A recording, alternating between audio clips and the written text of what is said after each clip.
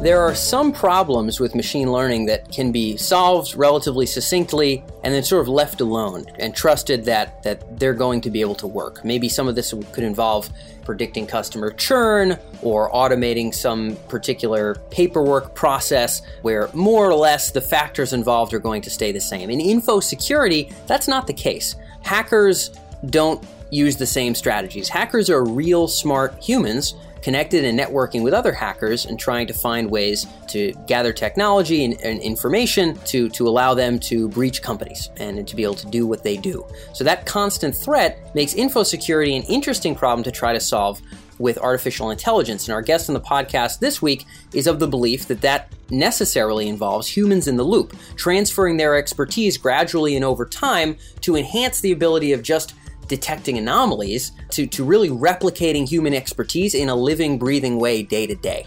Uday Veeramatchaneni is the CEO of PatternX. PatternX this year raised a just under $8 million round led by Khosla Ventures.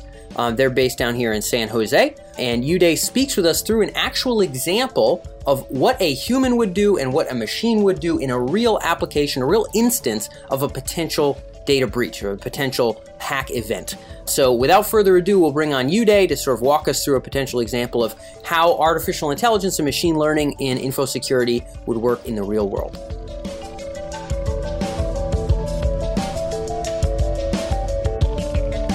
So Uday, we've had a number of executives from InfoSec companies working with AI and with machine learning, and I've heard the term anomaly detection in probably every single interview.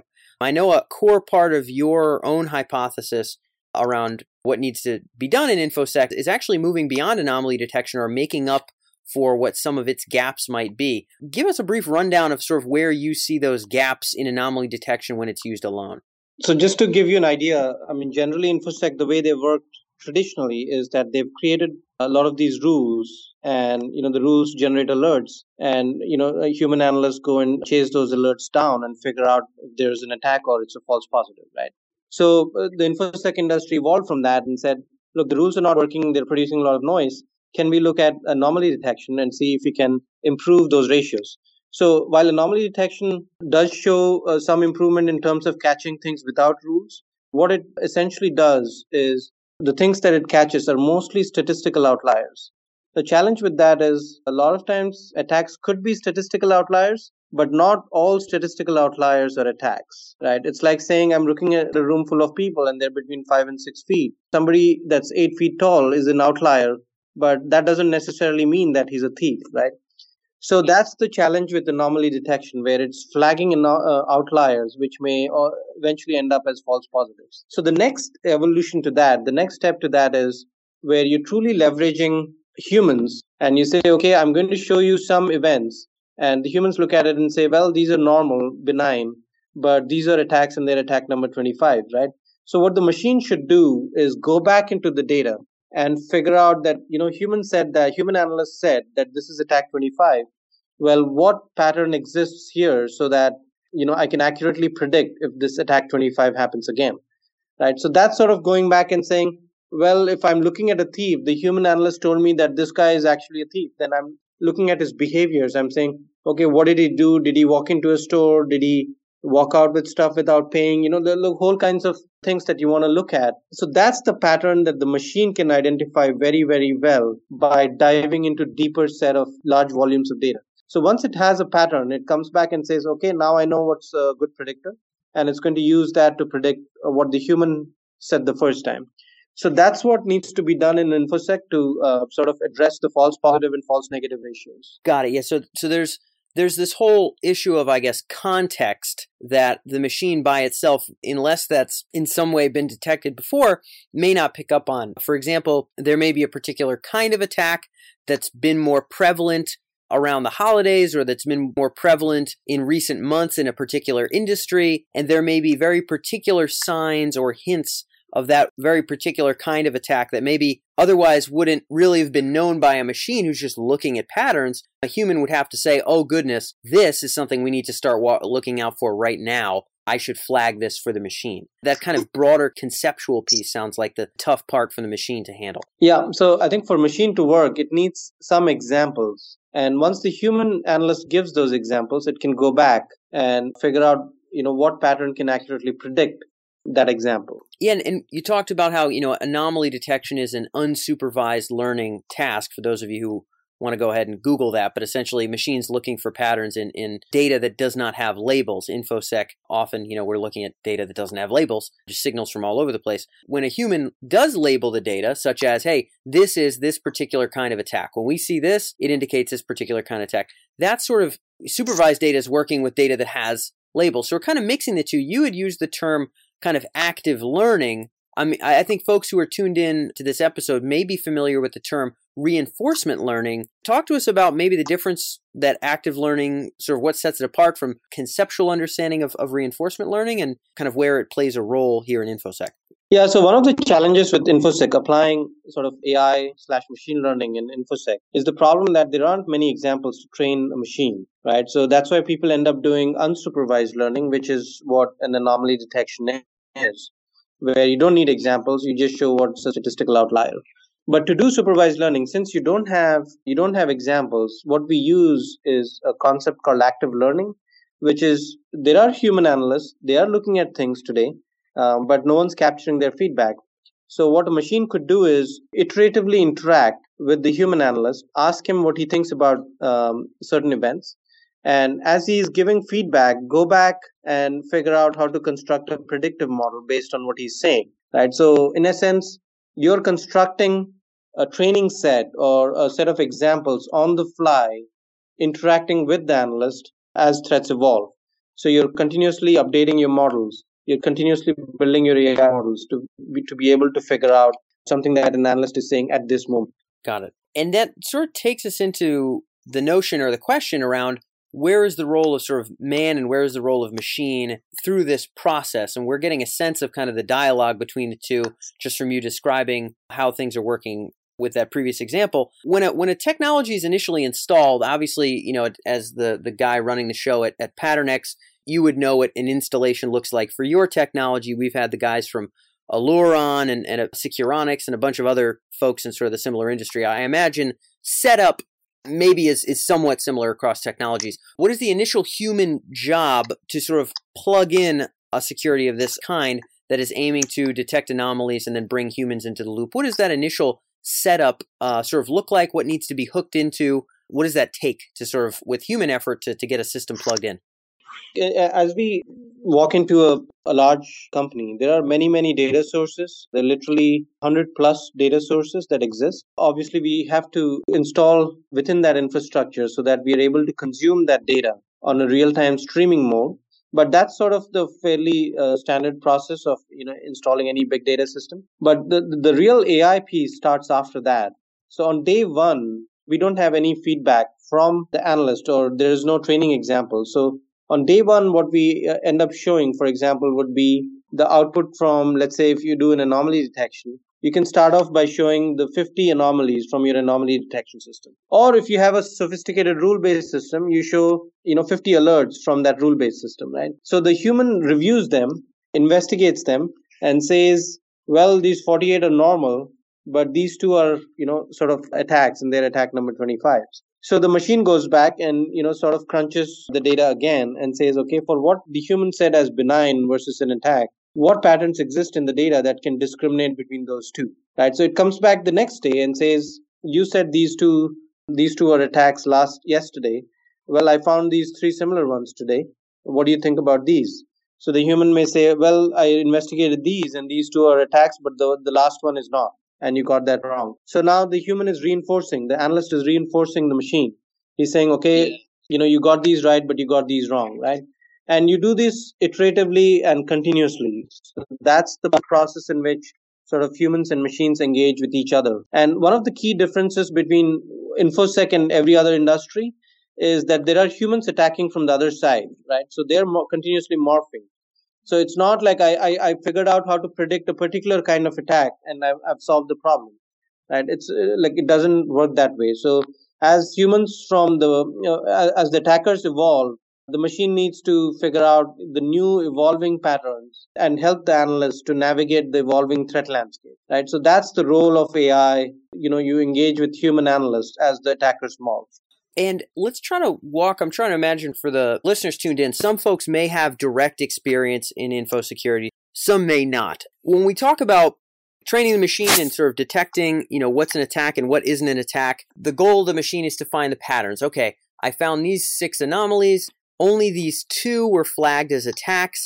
Okay, let's find the patterns that put these 2 in common as opposed to the rest of the 6. What are some examples of signals? I mean, maybe you can walk us through like some kind of basic cyber attack, what those little flags and underlying signals might be coming from where. Maybe we're talking about, are there patterns in the IP address? Are there patterns in the connection speed? Are there patterns in the activity once they get to this particular website? What kind of would be picked up on during, let's say some kind of a mundane attack? Maybe it'd be possible to walk through it. I just want people to be able to really see this in their heads as you're explaining it.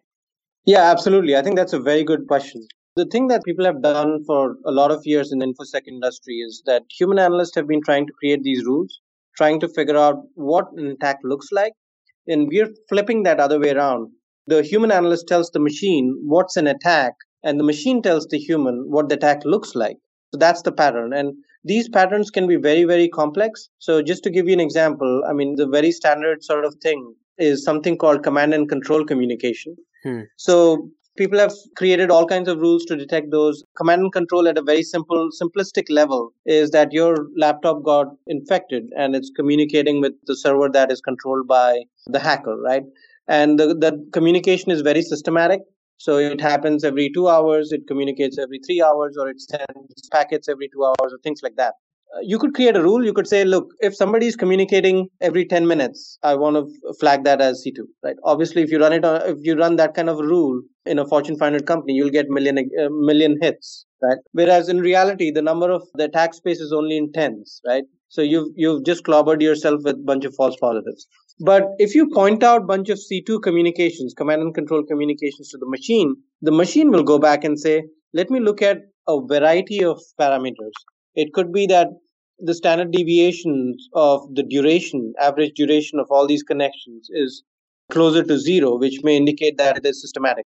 The number of bytes sent may be very systematic. Or, the other extreme, which is the number of packets sent is very, very random, right, between your connections. It'll start detecting somebody who's trying to obfuscate communication. Now, it's going to figure out those patterns that exist that can predict a C2 communication. And it's literally going to look through 200, 300, or even 1,000 of those metrics. And it's going to find a pattern amongst those. Right? So that's the power of machines compared to humans in finding patterns. Yes. Okay. Got it. So again, I'm painting the picture in my own head just because, again, my experience is more in kind of the marketing side than the InfoSec side. But this idea of a command and control sort of breach is when, again, a computer is infected in some way, shape, or form, and it is now on some automated basis sending information back to another server. And this could be someone phishing for passwords. This could be someone phishing for files of a certain kind, maybe credit card information. What kinds of information is sent back or could be sent back? Maybe the most threatening kinds of information that are pretty frequent that someone is phishing for with a C2 attack, as you said, this command and control kind of attack. What's often being taken? So, look, C2 is a stage in your attack lifecycle. Oh, it is. Okay. Attack lifecycle generally involves that you got infected with malware, and then the machine communicates with the hacker. And the hacker tells the machine to go look for other things. And those other things could be, value of interest in a company. And that could be, depending on what the company does, it could be your intellectual property, it could be your customer data, it could be credit card information. So basically what the attacker is trying to do is he's infected a bunch of machines. From those machines, he's trying to get to value of interest, which is, let's say credit card information. Then he brings that credit card information back to these machines and exports it out to his server. And then he walks away with the data, right? So the command and control part is a stage in the attack where the attackers infected your machine and your machine is communicating with the server that is controlled by a hacker. Got it. Okay, so this is an attack life cycle. Again, these are new terms for me, and I'm betting that a couple of the people listening in are just getting up to speed on this as well. So it's a stage. It's kind of the beginning of a threat in some way, shape, or form. It's the beginning of someone getting sort of their hands on your information. It by itself can be detected if we know maybe where these servers are that they're communicating with, at what pace they're communicating, how much information they're sending. and various and sundry things like that. What are some of those other, I guess, little patterned pieces of data that we might be able to detect and say, hey, this is what really distinguishes this as an actual attack? You had talked about a very consistent, maybe number of packets sent. You had talked about maybe a very random number of packets sent. What are some of those? I mean, I know there's hundreds, so you don't have to elaborate too much, but what are some of those other subtle factors that can allow a machine to say, oh, you know what? You flagged these 3, and I know for a fact, or, here's really what seems most likely to be the thing that these 3 have in common. What could be more of those sort of underlying traces? That's an interesting question. So humans generally look at simple statistics. So it could be packets and packets received, or bytes and bytes received, or durations and stuff like that. Machines can look at a lot more complex relationships. So it could say that, well, this host or this IP address communicated with this server, and it initiated 40 connections. What was the duration of each of those connections? What was the average of that? What was the standard deviation of those durations? And then does this standard deviation gel with other standard deviation? Duration is the time that the connection lasted. Yeah. And then you could also look at interval, which say time between the connections. And how do these patterns look at a higher level, which is there a pattern in standard deviations? Like your intervals and durations, the standard deviation is, let's say 10 seconds. Those are things that machines find, and they may be more accurate predictors than just looking at 1 or 2 simple stats.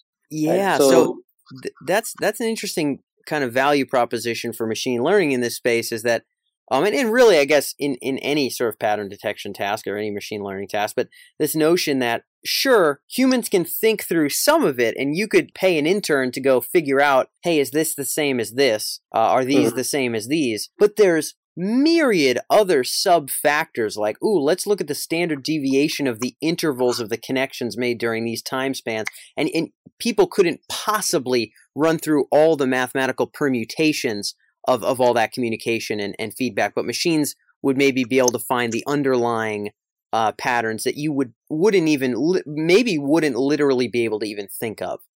Correct. Yeah, that's exactly what this like when I say that once the human says that this is an attack, like machine literally goes through millions of combinations to figure out what's the right combination. Yeah, and that's curious. And of course, because there's a malicious actor on the other side, you're always going to have to be learning and adjusting to what those factors are, what those commonalities are. They're going to figure out what's not working, and then they're going to make their own hypotheses and try other attacks. The argument's pretty clear as to why you'd sort of need that human and machine loop working together, because it's very difficult to detect all the millions of potential patterns. Lastly, Uday, just because I'm wary of time, but I did want to get to this because we talked about this off mic, and I know we can probably dig into it pretty quickly.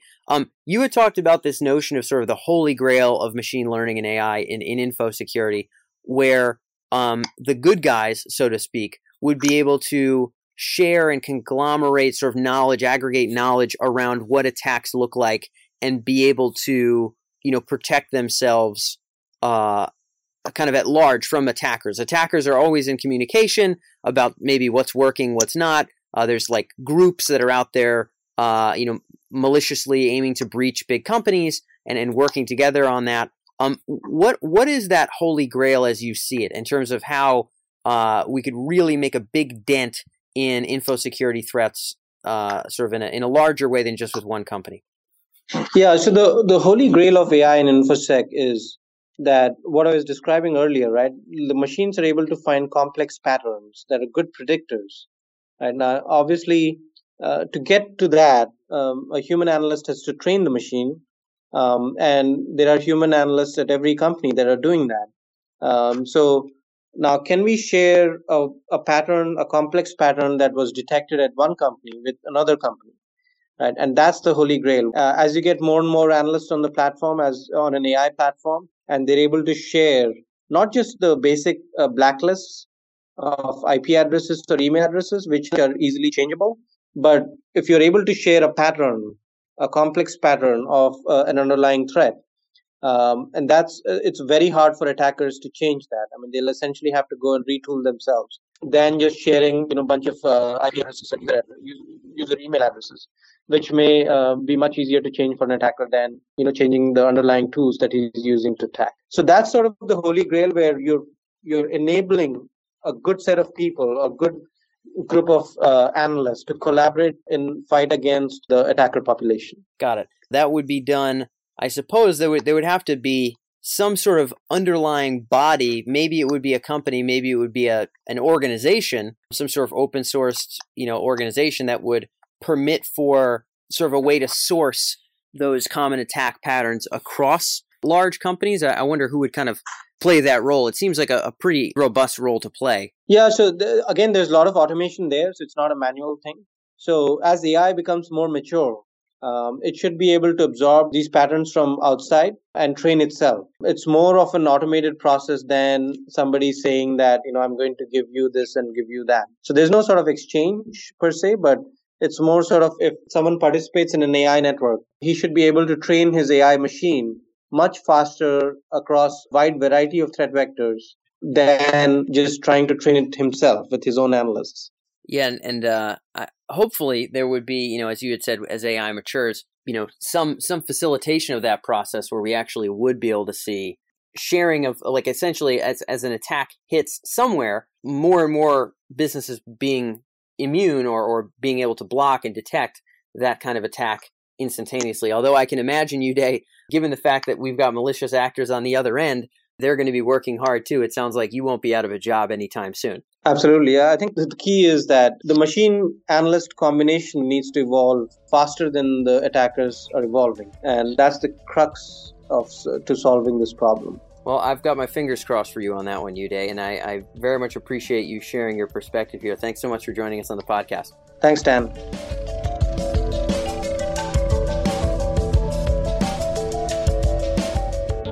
That wraps up today's episode here on the Tech Emergence Podcast, and thanks for tuning in. If you'd like to stay in touch with our latest interviews with C-level executives and top researchers and thinkers in the domains of AI and the intersection of technology and intelligence, then make sure to subscribe here on iTunes or visit us on our main website at techemergence.com, where you can see all of our interviews broken down by category, as well as articles, news, market research, and trends in artificial intelligence. If you found this episode particularly thought-provoking, feel free to leave your thoughts in a review here on iTunes, or you can feel free to reach out to us at our main website. Thanks as always for tuning in, and I'll catch you next week.